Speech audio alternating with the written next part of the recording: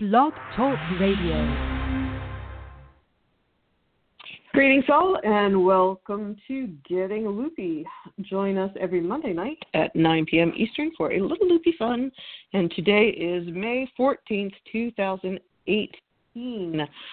Gentle reminder, no new show next week on the 21st because I will be at the Crochet Guild chapter, the Northern Illinois Crochet Guild of America chapter. I've been pushing you guys hard to check this out because I was concerned that nobody would come, and then they told me today that we may not have enough room for everybody. So, yay! I'm having lots and lots of stitchers next Monday night. But if you want to come and you haven't yet, I would say you guys check it really soon because I don't know how many more tickets they will be able to sell because I do not know how big the room is. Let's just say if this was at a regular craft, like a yarn show, it would have been capped out already. I'm sure that we don't want to turn anybody away. I'm happy to have some extra bodies, but holy Pete, y'all, it's going to be a party. So if you have any intention to come into that class next Monday and you haven't already signed up, do it now because I don't know how many more tickets they will be able to sell. So that is thing number one. Also, those of you that are into the whole thoughts and prayers thing or sending light or mojo or whatever, poor little Loopy needs to have hip surgery next week on the 24th. So send some love and light her way. She has a labral tear in her hip socket, and they're going to go in, and as best I understand it, they are shaving the ball of her hip so that it fits better in the socket, blah, blah, blah. It sounds terrifying. They're saying a 4 to 6 month recovery and 3 weeks non-weight bearing, and, they also say they normally do this surgery on 60-year-olds, and she's 21, so for the rest of you who have small children who are Irish dancers, you have this to look forward to in your future, man. So think long and hard and maybe sign them up for travel soccer because, oh, my good gosh, I can't believe she's going through all this. Also, I've been promising that the Turkish yarn from Macaroni Yarns that I was selling on Hochanda in England would be available in the U.S., and guess what? It arrived today. All things being equal, I think what I'm going to do is put it on Etsy, which is not necessarily my first choice for e-commerce, but it would certainly be the fastest. Just remember, I'm on the road next week, so I won't be able to ship anything. But I'll get some videos up, and I'll get that stuff up on Etsy. So, as always, you can follow us on the Getting Loopy group on Facebook or Getting Loopy 2.0 on Ravelry. But let's get to the fun stuff. Marie Segares is joining us from Underground Crafter. I met Marie years and years ago. She was interviewing me when I was teaching crochet at Vogue Knitting in New York City, and since then we've gotten to be buddies, and we see each other at shows and stuff like that. She has a really interesting blog, and she also has an interesting life. Crochet is perhaps a passion in her life, but certainly not the only one, and I always have an interesting time when I'm talking to her, so let's see if I can get her on the air. Hang on. I could just hit that button again and see what happens. Marie,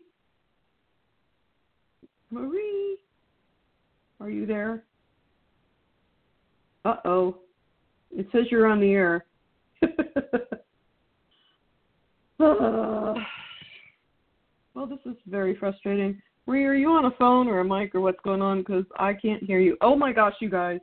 Are we doing this thing again where I can't hear Marie and you can? Because that would be enormously frustrating. Somebody text me. You know the drill. Let's try this again. Marie? Can you hear me now? Oh, yes, thank goodness. You were giving me a stroke. Oh, no. What happened is I just got booted off the online, but I called in on the phone. So. Oh, thank gosh. Hi, always Marie. good to have a backup. Hi, how are you? I'm good now. I just ran through my apartment going, phone, I need the phone. The pleasures of live. Oh, it is. But, if we waited for me to edit things, it would never, ever happen. So, yeah. There you go. So, listen, tell the audience about Underground Crafter and what it is and how you've been around. Not you personally, but blog's been around a long time so far as crafting blogs go. You were one of the first ones that I remember really getting interested in. So can you talk to us a little bit about who you are and what you do? Sure thing. So I am a person with, I guess, about 20 years experience in nonprofit management and mostly in education and health. And in 2008, I had just finished school with my MBA, and I thought, you know what I want to do? It's have a side business that is related to my favorite craft in the world, which is crochet. And so I started teaching crochet lessons locally in New York City. And then in 2011, I'm going to say, I started blogging. And originally my idea was to sort of use it to get some interest in my classes that I was teaching locally. I do a lot of private lessons. And I also was just starting out doing some freelance crochet design. So I thought, be a good tool for that. And over the years, it's sort of morphed and changed, and now it's a little bit more active, certainly, than it was in 2011. Basically, I share free crochet and knitting patterns and the occasional recipe and craft tutorial, and I also still do some freelance crochet and knitting design, and I don't teach crochet and knitting as much anymore because I have a different job now, and the schedule is not as conducive to doing that. But basically, those are all the kinds of things that I can do, and I do also do. And then I had a podcast for about 2 years, which is on hiatus right now, but you bring me hope that one day it will return, which is called the Creative Yarn Entrepreneur Show. And basically that podcast was for people starting out in the yarn industry, designers and dyers and other people that were interested in making money out of their love of yarn. And it was like all the business stuff that people are wondering about when they start out, and that's me in a nutshell. All right. Well, so why underground crafter? Because a lot of times when I'm talking to new yarn or design or business owners, it's the never-ending story. Do we use our names? Do we use, or do we use something like underground crafter or getting Loopy or Hooked for Life? What caused you to choose underground crafter and not necessarily something that was so crochet specific? So when I actually started my business in 2008, being that I am somewhat of a business nerd because I do have an MBA, unlike a lot of people that would say, oh, let me see if it's going to make money first, I did everything from the start. I was like, I'm getting a business license, and I'm going to be formalized, and I'm going to do this, and I'm going to do that, and I'm going to follow the proper channels because, that's how I roll. So when I went down, I had a list of possible names, and the first 4 were all taken already by local businesses, so I couldn't use them. And the reason I had Underground Crafter on the list to begin with is so, because you've been in New York City and lived in the area, so I do a lot of my crafting on the subway during my commute, which is, of course, underground. I was just going to ask you if it was a subway joke. Yeah, it is a subway joke. And I also didn't want to call it crochet for all the reasons you just said. I didn't want to be super limited to one craft because even at that time, I had the idea that it might expand into something else, and I didn't want to then be like underground crochet and knitting and sewing and whatever, So I kind of said, let me just go with crafter because it's a bit broader. And I've had mixed feelings about it over the years. Every so often I feel like maybe I should change it, but I mean that's what people know me as, and it feels like it describes me pretty well. I think the biggest issue is that sometimes people think I'm some kind of like dungeon of crafting, or I don't know, some really edgy crafting, which I'm not. That's not really me. So, that's really the only area of confusion. Other than that, I think it's pretty straightforward. So what would you call your aesthetic? Do you have an area of specialty or a look that is uniquely yours, or are you, just exploring what you want to explore and devil take the hindmost? I think definitely compared to, I think because it's not my full-time work, even though I probably spend almost a full-time life on it in the evenings and weekends, I think that for me, I mostly pursue things that I want to make. So I'm not always focused on, this is the current trend and I should be doing that, or, this is the look now, or, right now the big thing is modern, which drives me insane because it's not really modern. Modern is from 1950s on. I think what they mean is contemporary. But anyway, the keyword of modern crochet is really in.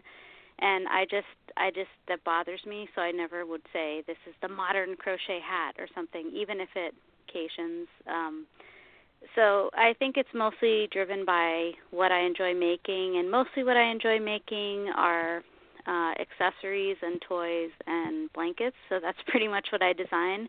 I don't really do garments. Once in a while I'll do a skirt or something like that, but I'm not really a garment person, so I don't design them. So that's pretty much, where I enjoy making things, and so those are the things that I mostly make. Well, that's very cool. Do you think that your business is run differently than perhaps the rest of us because you came at it from a business perspective? Because I always talk about, when I was writing books in about the same time, 2008, 2009, et cetera, I had a literary agent and a machine, because I came into writing craft books from having written other books. So I came into this business as an author, and I always felt that meant that I set my business up differently than a lot of other people. Now everybody's business is different, and I say it and you say it, or everybody says it. But do you think that there were things that you did when you were starting your empire that were, so for example, Tamara Kelly was on a couple of weeks ago, and she was talking about how she basically started out as a mommy blogger, and she put a crochet pattern up, and it was popular, and therefore she started doing more crochet content. So did you go about this with a business plan and all that kind of stuff, or was it sort of a hobby that took over your life? I didn't have a business plan, and being that I actually know what a business plan is and I've made them before, I can definitely say I didn't have one. But, I think it's not exactly the hobby that took over my life because I was always intending to make money from it. So I think the difference between me and a lot of people I know is that it's not my primary source of income. And I have a background as a person that teaches business. So for the same time that I've had my business, I've also been teaching business at the college level. So I would say I'm a little bit more experimental than some people because I'm willing to try something that may not work just to see from the business point of view if it'll work. So as an example, in 2014, I was like, you know what, I'm going to switch things up. Instead of relying on teaching and freelancing, which is what I was sort of making money from up to that point, doing the freelance design gig, I was like, I want to see about blogging and monetizing a blog. And I had, 2 visits to my blog in a year or something because it had been really inactive for a while. And, there was no reason to believe I could make any money like that. But I kind of just said, you know what, it doesn't matter, if I don't turn a profit this year because I'm interested in seeing what will happen. And so I think there are people where this is actually their full-time income and they can't pivot like that, if something isn't working. And so there's that whole kind of sunk cost things where you kind of continue with a path that's not working because you know how to do it and you're making something from it, whereas I would feel more comfortable just throwing something up in the air and starting a totally new thing the next day just to kind of see what would happen, Like I teach at where the school that I work now, I teach entrepreneurship, so it would be fun to do an experiment and see what would happen. Of course I want to make money, but if something didn't work out, I think, it's not like my family's not going to eat or, those kind of things aren't going to happen. So I think having that flexibility has helped my business to be able to change and do different things.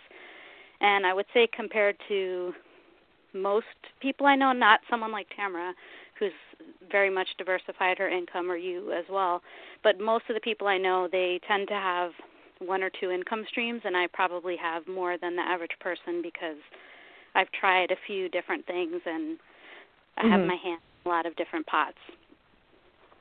Well, and that's interesting that you say that about, the pivot, because I got to tell you, I having pivoted getting Loopy in 2016 sucked. Yeah. That was a rough year for me, and I do feed my family with my yarn industry income. So, it's terrifying. But I keep talking about one of the things that is interesting to me talking to you is, I think because of your business acumen, there are things that you say that would not have occurred to me despite my years in the industry. Mm-hmm. And I think it's that you just look at things from a different perspective. Now, I want to talk a little bit about your podcast and that it was business oriented. Do you feel that there are less people trying to break into the business right now than there were a few years ago at its peak? Because it seems that way to me, but I'm thinking you might have your finger a little more closely on the pulse. Well, I think from what I've seen, I think there's about the same number of people breaking in. I think the mood in general is not as cheerful, though. So I would say in 2008 to maybe like 2013 or 14, I think it was definitely like an overly rosy situation where everybody was like, yeah, just put a pattern on Ravelry and you'll be a millionaire, that kind of thing, which, that's not really true. But there was that kind of, rosy sunshine unicorn conversation. I think in the past few years it's been a little bit more obvious that just because you had an idea for a pattern and put it somewhere, you're not necessarily going to make a living. And so I think there's just as many people that are saying, hey, I have this hobby that I love and I'd like to make either side income or full income, and how do I make that happen? But I think in general the mood is like less rosy. I think you hear a lot more people saying, oh, you can't make money like you used to, and it's harder, I think, to break in than it was. Certainly like when, back in the day, you could set up a Facebook page and get a ton of followers. So if you were sort of one of those early people, you could grow a following really fast. And now, let's say with algorithms, that doesn't really happen in the same way. It's not to say it can't be done, but it's not as easy maybe. And the same with blogging and other things. So I think it's not that there's not as many people. I think just in general, it's I don't want to say less hopeful, but I don't think there's as much kind of excitement in general around the possibilities, and I think that has an impact on people that are entering the field, because I think, again, flashback 5-10 years ago, everybody was willing to share, what was working for them. And I think when I started my podcast, which was in August 2014, there wasn't really any show like it. There was no show that was specifically for the yarn industry talking about business. There were some creative marketing type podcasts. There were a bunch of, crochet and knitting podcasts that didn't deal with the business side, but there was nothing that was specific to the industry. And now there's a lot more, but it's a little bit of like the attack of the gurus, and some of them I think have good advice, and some of them, their business is telling you that they can tell you how to make money with your crochet business, but they don't have any business background themselves to back it up. So they're sort of selling a hope and a dream, and it's hard to, when you're new, to figure out, okay, who's the person that actually can tell me something that's going to help my business versus who's the huckster that's just trying to collect my money. Right. And again, which brings up some interesting points. I wonder, is it better that people are not coming in here? One of my favorite stories of all time, and Isolde Teague, I apologizing for taking your name in vain, but I just thought this was hysterical, and it made me love Isolde even more than I already did, which was there's a forum on Ravelry for designers. It's just the designers forum, and I had gotten death threats on there from giving somebody advice that they didn't like, and so I don't post on that thread. But that's a Trump thread. Yeah, well, I haven't posted on that board in 6-8 years. Since the death threats. People think that is hyperbole. It is not. It was hilarious when it was all over and nobody killed me. But there was a fair amount of people that would say, well, I'm not Isolde Teague, but I think that if I put a new pattern up every 2 weeks, that I could, make a full-time living. And about the 29th person that said this, a soul that came on the thread and said, I am a soul fatigue and you're full of crap. She put it a lot nicer than that. I don't want to, put words in her mouth. But she said, you don't know what's going to hit and what isn't going to hit. And if you think that you're going to retire to the south of France by putting out 2 patterns a month, 24 patterns a year, you're out of your mind, because you may hit, but you also may not. Yeah. And, you don't know. If any of us knew, man, we'd be selling that kind of information and retiring to the south of France. But and then there's also people that only make the patterns that they know are going to hit. But for me, I'm not, like I said, I'm not in the same situation of a lot of people in the industry. I don't live in a rural area where I don't have any job options. I live in New York City. If this business gets too frustrating, there's other ways I can make the extra money every year. So for me, being like, messy bun hats are in, let me make 7 this week so I can, capitalize on that trend, it's not something I want to do, and it doesn't fit, my ethical beliefs about how my business should be run. Your business, run it how you want, So even when you do have that secret idea, it doesn't always work for you. So for me, it's like I would rather make a pattern that I think is good, that maybe doesn't hit any particular trend, that I feel passionate about it for whatever reason. I was inspired to create it. That's important. That's more important to me than having the most popular messy bun hat. There's other people that, like I said, this is their only source of income. They don't have a lot of other opportunities for earning money. If this doesn't work out, they're pretty much screwed. So they're going to nail down on that messy bun hat, and good for them, because that's how they're making it happen. But I think that's not for me. And I think, but also what he sold is, I guess, is getting at is that, there's a lot of people that think, it's super easy. I'll just throw up a pattern and, the bucks will start coming in. And it's not really that easy, So even with that, don't trend aside, not even talking about the messy bun hat, and I've said this repeatedly on the show and on my blog, my 2 most popular patterns were banged out while I was thinking about something that I thought was going to do better. Do you know what I mean? Oh, yeah. It's not like I can tell. It's not like I can ever tell what the big hit is going to be, except, on YouTube, which is a completely different issue. But, from my patterns, the ones that sell the best are never the ones that I thought would sell the best. The ones that I think are going to be great big hits are the one that I sold 2 of and never got my money out of the R&D. Yeah, and I think there's every designer has that pattern that we just love so much, and the world doesn't love it, and you just don't understand why. You constantly are like, but wait, I have this, beautiful shawl that I made, and it's like, no one cares, So, but there's all those patterns that you don't understand, why doesn't this get the love? It seems like it should, But and it's very hard to go, what's wrong with you people? Right. Don't you realize this is the best pattern? The other ones are crap. Yeah. Right. You can't always make that happen either. So, yeah, I think it's hard. I think the main thing is that it's like any very small entrepreneurial venture, there's a ton of work involved. And I think anyone that thinks there's some get-rich-quick scheme, those people, in my experience, don't last. Actually, in a group I'm in of crochet bloggers, a woman in the group who's been blogging every single day for, I want to say, 3.5 or 4 years. So 7 days a week for 3.5 or 4 years, at least one new pattern a week. She went through her site to update it. And she said it was so disheartening because a lot of roundups that she had done, that, half of the links, the blogs don't exist anymore. And this is just in 3 years' time.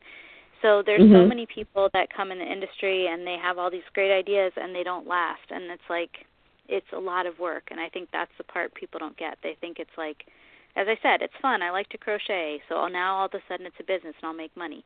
No, it's like any small business. You got to put in a lot of hours. There's marketing. You're the only person. You're the marketer. You're the accountant. You're the R&D, you're the pattern tester, you're everybody, and so it takes a lot of stamina to keep having a business multiple years later, which I think isn't always apparent at the start. It seems like, oh, I'll just get in and I'll make something and then I'll be rich. And it's not a get rich quick scheme. It's something that has to be built. And you see the people that have stayed through the ups and downs. Those are the people that are successful, because they've had that endurance to stay in the industry.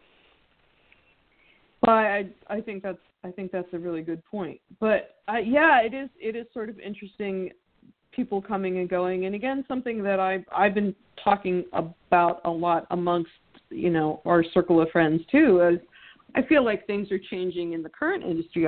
I think, and you tell me because you're the blogger and I'm, I'm the world's worst blogger. I should get a T-shirt made.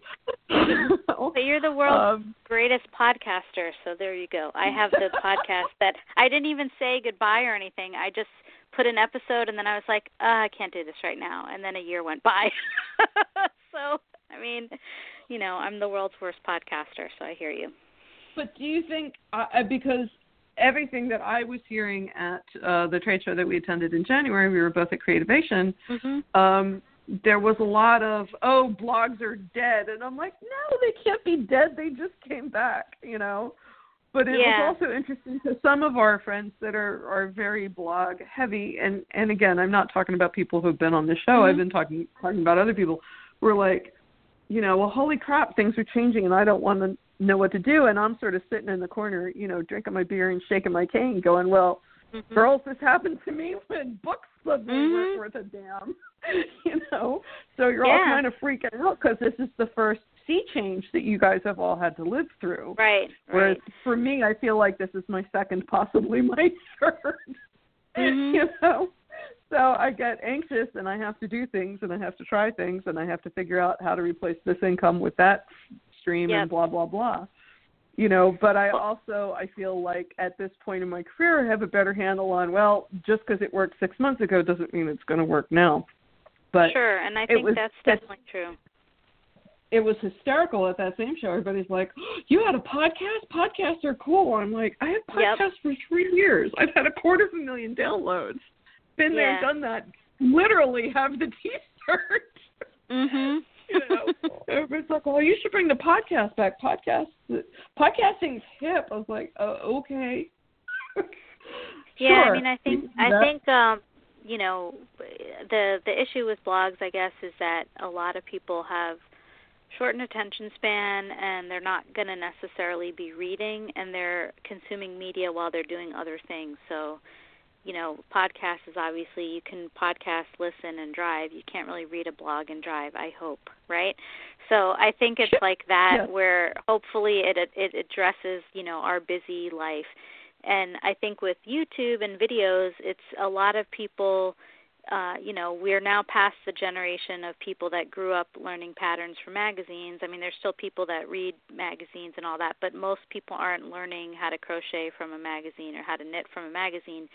So a lot of them can't read patterns, and they don't want to be bothered to learn, and there's a lot of video content, so why should they is sort of their viewpoint. So I think, video is just going to continue to grow, obviously, because, there's no more people left that only learn how to crochet from a magazine and know how to read patterns. So I think, that's going to continue. But I don't think it means blogs are dead, and I think as with anything, it's like, do you have a core group of people that love your work and they're going to follow you around wherever you go, whether it's a blog or a video or a podcast, or are you mostly just catching those random people, like we were saying about they maybe came for that one pattern that they love, but they're not necessarily, like they don't even know who you are, So I have people, and I'm sure you do, that they've made, like half of my patterns or more.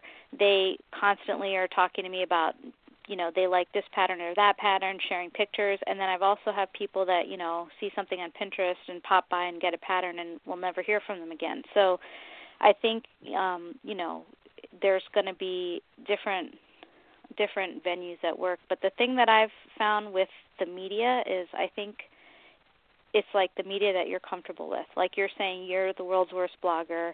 I'm a mediocre podcaster, in terms of actually sticking with it. Every year for the past 3 years I said, I'm going to make more video this year, and I never did. And this year I said, you know what? I'm not going to say that because I'm not going to be a failure for the 4th year in a row. Even if I need video, I just don't have the space in my life to create more video, so I'm going to let that be. But I think if you can, sure, make more video, because obviously in the future we're going to have, as much video as we have now and more, not less, So I think, does that mean you shouldn't have a blog? Not necessarily, but is it going to be as easy to start a blog and gain a big following as it was 10 years ago? No. So I think that's the thing that you have to keep in mind. With all of these platforms, it's not those early days where they just opened and you got to be this big person because you were the first one there. Like, the first mover advantage is pretty much gone. So you have to put in the work to build the following on whatever kind of platform works for you, whether it's video or audio or blogging or some combo of all three. Well, I don't think everybody can do everything. Yeah. But the one thing I think I've taken away from all the conferences that we have gone to this year is that consistency is key. And one of the problems that I have had with the blog is that I am inconsistent. And I'm working on being more consistent on Instagram, and I'm definitely more consistent on Pinterest, and I'm doing, I'm trying to be more consistent. But the other thing that was fascinating to me about YouTube is, they were saying the average video on YouTube has less than 500 views. Well, I have videos with 100,000 views, but I don't have a lot of them. So it was interesting to me that all the YouTube content, all the YouTube classes that I've taken in the last year have essentially told me I have done it ass backwards, that I should not be focusing on few videos with high viewers. I should be focusing on 1 million videos. And then if one has high viewers, that's great. But again, it seems backwards to me. Well, it also depends on your goal, right? Is your goal to have more subscribers? Because the way to get subscribers is to have consistent content, because people that subscribe to things on YouTube are different than, again, those people that pop on. So for me, I'm not a video person. Like, in my personal life, I don't choose video as the method to learn. If I'm going for a video, it's like my last resort, right? So if I'm on YouTube, I'm just going to see the one video that's going to explain to me the one thing I need to know, and there's no blog post and there's no podcast about it, right? So I'm not going to subscribe to your channel, whoever you are. I'm just going to watch your video and leave.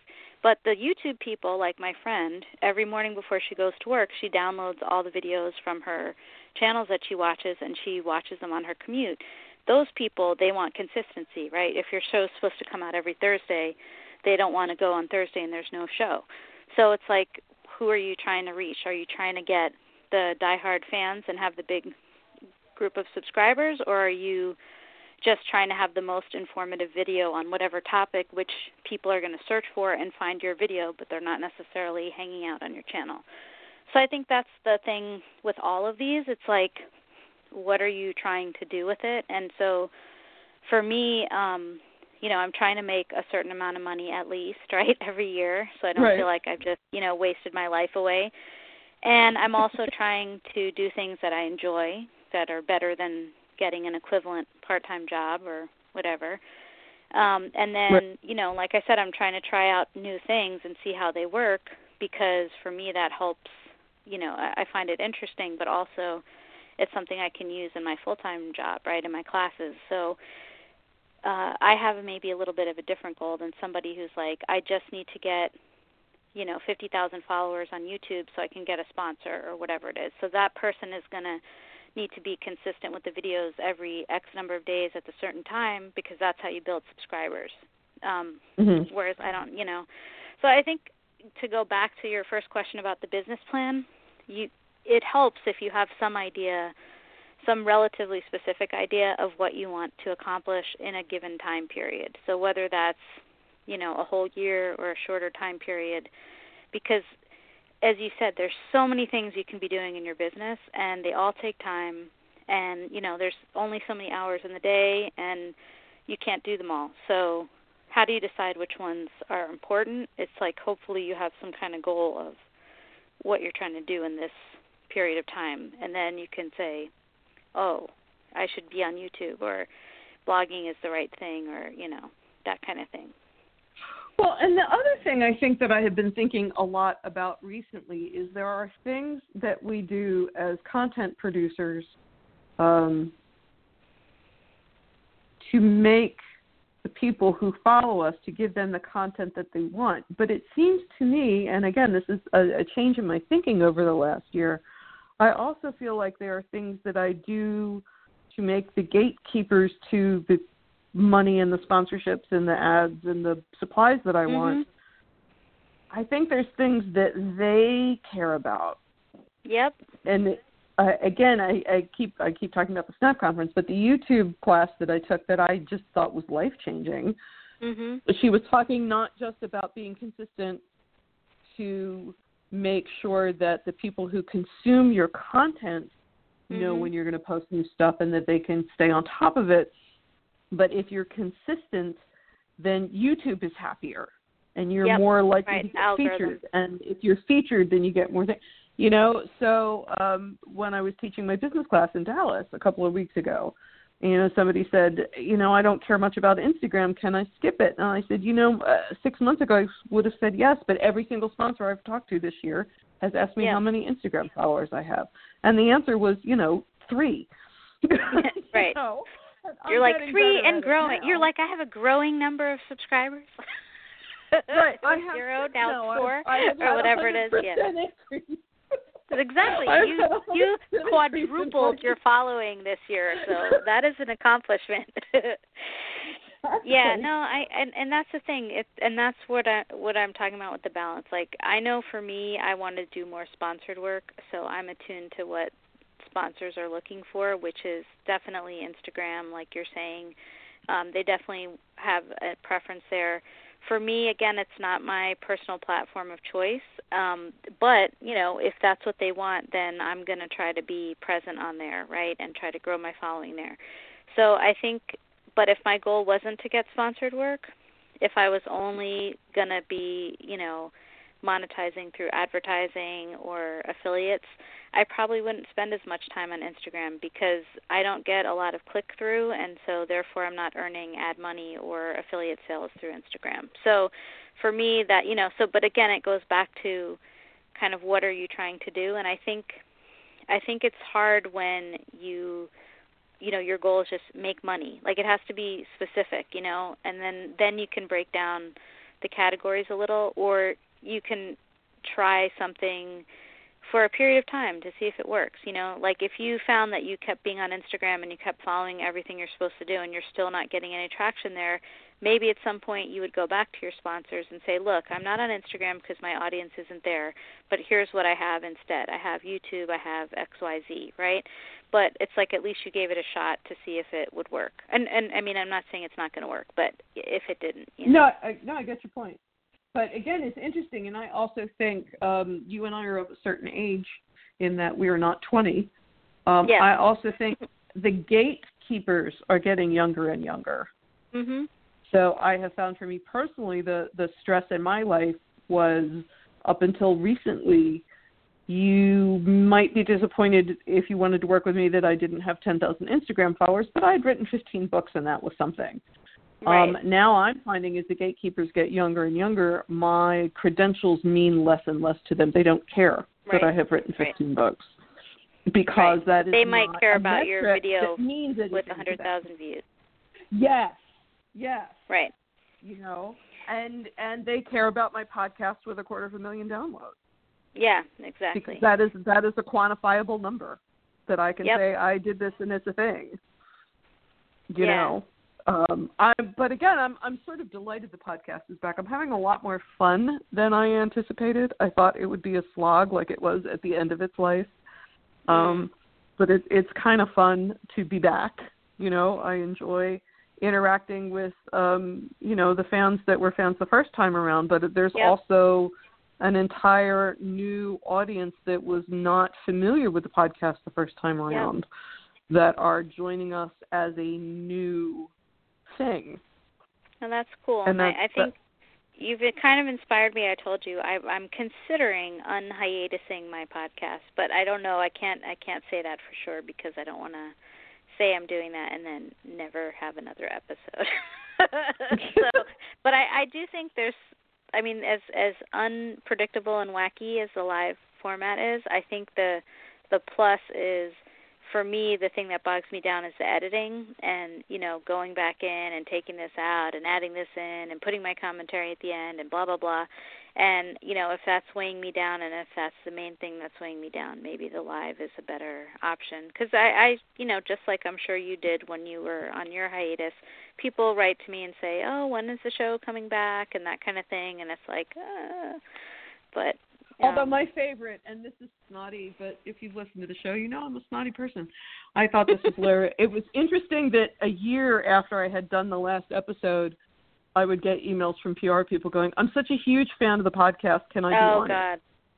Dude, I if know. you were a huge fan of the podcast, you would know that we have not done an episode in those 5 bad, years, and the thing that's crazy with that is somebody is paying, if they're not even from the person, somebody is paying a company to contact defunct podcasts and be like, can this person be on your show? It's like, what? Oh, just throw your money into the fire right now. I get those too, and I'm thinking, first of all, what you're saying is totally irrelevant for my show. But second of all, the last episode was November or October of 2016. Does that not tell you that it's probably not accepting guests right now? Right. Also, and I'm such a huge fan. Right. I'm the biggest fan of your show. Right. Will you bring this person on that has nothing to do with your topic? No, thanks. Yes, when you haven't taped a new episode in, 20 years. Right. And you have no new shows, but also it's totally unrelated. And like I said, that person is getting paid by some poor person who wants to be on a podcast. So... Well, again, it's interesting. The other thing that, again, it sounds like I'm being bitter, and I guess partly I am, but there's been this sort of sentence going around recently that says, don't confuse popularity with expertise. Yes. Because so my true. other issue has been people that are very popular in one arena or another teaching. I don't want you to teach if you don't have a clue. You know what I mean? Yeah. You go ahead. Popular and do your thing, but don't purport to teach other people how to do what you're doing when you're not doing it correctly, because then those of us who are actual teachers have to deal with that crap in the room. Yeah. You know? Yeah, that's like another one of the guru-itis things, It's like people will just pay someone else to teach them something without verifying that, A, the person knows how to do it, and B, the person can also teach what they know. All right, well, so here's our one words of wisdom, because we're running out of time, believe it or not.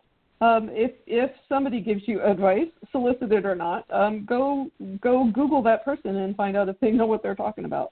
Yes, because oh my gosh, a lot of people, particularly on forums, and I'm not, busting on Ravelry here, but because I do think it's a lot less of the wild, wild west there than it used to be. Mm-hmm. But,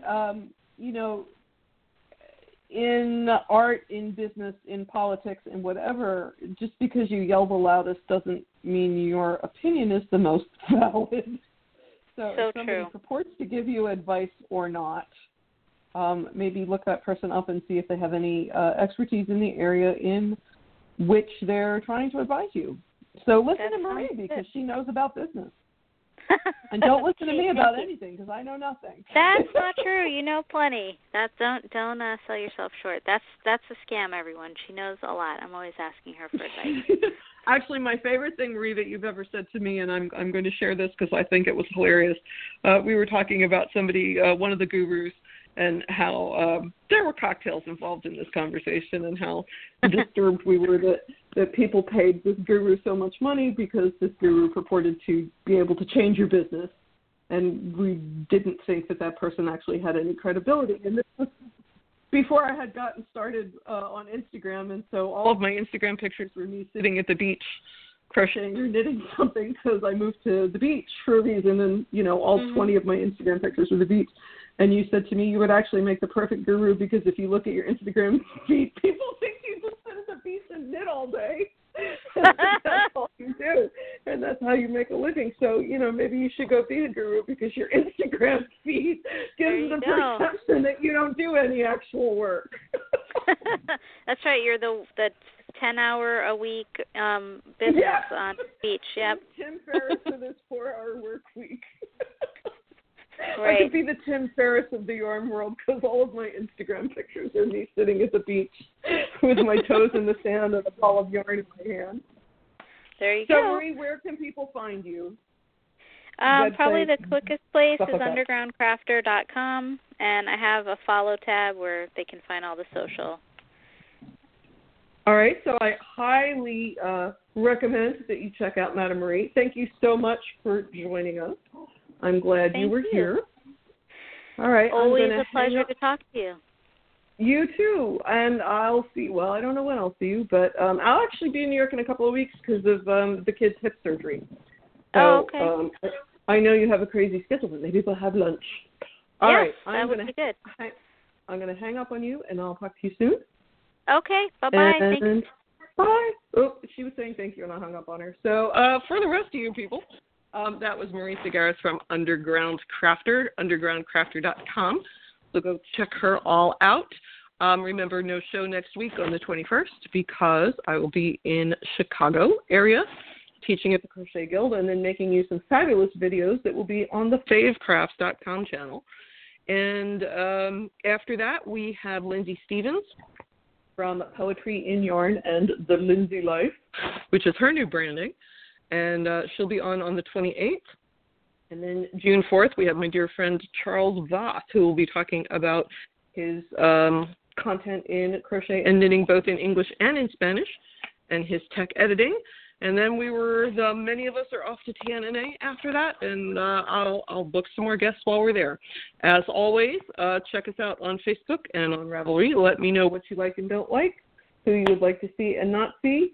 And I will post everywhere I can think of to post when the yarn is up.